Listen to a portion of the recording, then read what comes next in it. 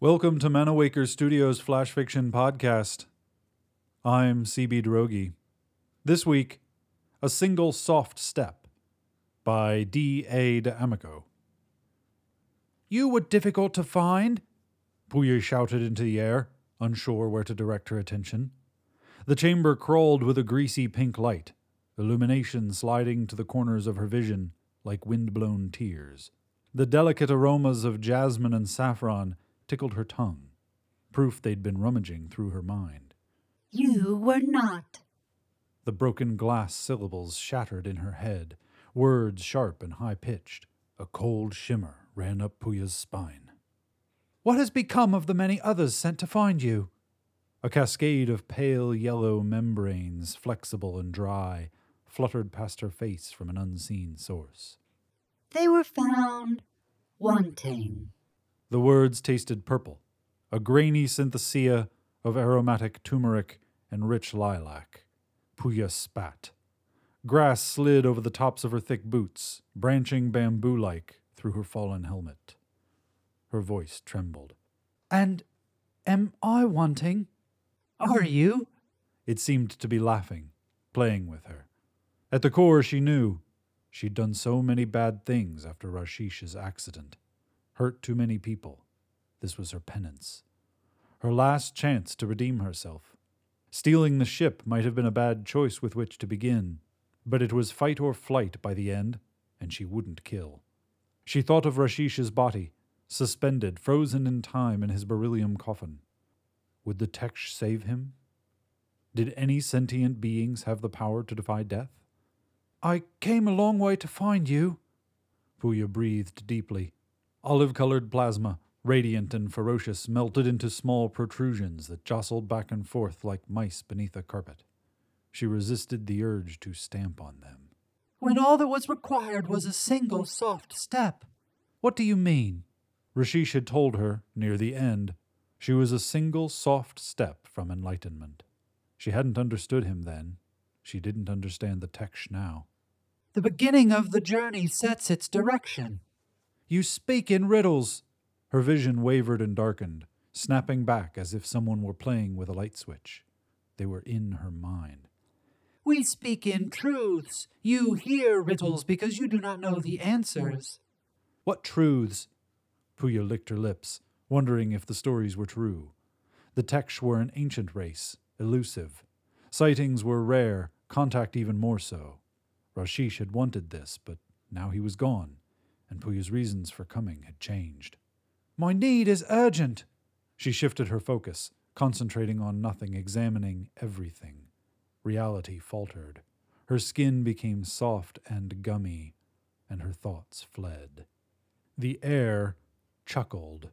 A statue carved from smoke appeared, ethereal, inconstant. It vanished as she turned. "You do not even know time. It teases you, tickling as a lover whose lips quickly brush the nape of your neck and move on, leaving you flush and incapable of reason." Rashish came to her mind, his thin oval face hidden by a sumptuous black mustache, as he peered at her with shining obsidian eyes. It wasn't a memory. He stood at the edge of an endless abyss, a landscape of flowers in violet, ochre, and teal. Then he turned, fading from her mind. Frantically she searched her thoughts for him, but found only the lingering scent of musk. The Teksh had excised Rashish, leaving only crumbs for her to weep over. Puya plummeted into an elongated funnel, spinning as quickly as her mind had tumbled when the Teksh had cornered her craft. They'd spat her ship into the bland blackness of Einsteinian spacetime like an errant pomegranate seed, and had taken her as she'd shifted frantically in and out of the craft's mechanical systems. At first it had seemed like a blessing, the answer to her prayers, but as the interview progressed she realized the Teksh were far too alien. Rashish's passing meant little to them. "Am I going to vanish like the others?" She gasped, her tongue swollen and dry, her breath catching like bile in her throat. She trembled as she awaited an answer. The atmosphere seemed to solidify, congealing into thick tar. Ripples divided oxygen from nitrogen, carbon dioxide from trace elements. Can you tell the difference? In the air, Puya feared to draw breath, afraid to disrupt the molasses flow of currents around her. In yourself. Frantic, she lifted her hands, expecting something. She felt her chest, her face. Have you done something to change me? Every being changes in contact. We all rub off on each other. The Teksh found this very amusing, and the laughter went on for minutes. The air compressed, fractured. Puya felt as if she were in the center of a diamond. The continuous maneuvering of reality made her nauseous. What do you want of me? You are the last. A frail stick frame appeared. Its immense flattened head studied her with thin slit eyes. Violet facets twinkled. It was a face she recognized, or rather a collection of features she was familiar with, pieces taken from various men she'd known. The last what? Have you done something to my people? Humanity rested on a million worlds spread throughout the Milky Way. Were the Teksh powerful enough to extinguish them all? You are the last contact. Our final attempt.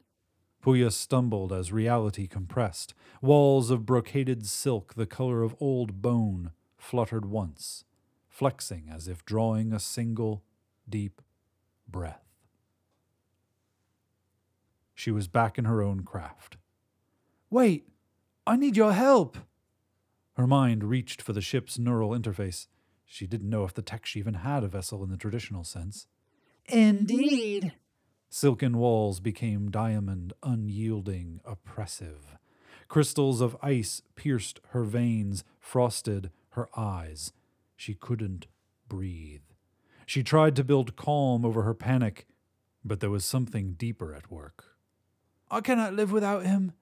He means everything to me. You possess all you can of him. Your dreams are his existence now. The ship turned inside out. Puya stood on a curving plate of gold metal, bathed in starlight from the nearby Uji Nebula. Memories of Rajshish returned. They knocked her to her knees as love and anger, friendship and passion surged into her mind. She fought for breath as the craft flexed beneath her. Please! The humblest soul is the sum of the universe. A single grain of sand causes ripples in the largest ocean. The voices came from everywhere in a flare of neon fire. Now he means this much to us. Rajshish's sarcophagus had vanished. Puya could not believe it. She'd done so much, changed so many lives in her single-minded quest, and still she'd failed. How could she go on? The Teksh presence touched her lightly, like a mother's kiss. Begin with a single, soft step. This has been Single Soft Step, written by D.A. D'Amico. Flash Fiction Podcast is supported by Manawaker Studios patrons on Patreon, the voluntary pay-what-you-want subscription service. To find out more or to become a patron, visit patreon.com/Manawaker. For more information about Manawaker Studios' other projects, including books and games, visit manawaker.com, which is also where you should go to learn more about the authors featured on this podcast or to get details about submitting a story. The Flash Fiction Podcast theme song is by Kevin MacLeod. I'm CB Droege. You can follow me on Twitter and Facebook at CBDROEGE. Thanks for listening.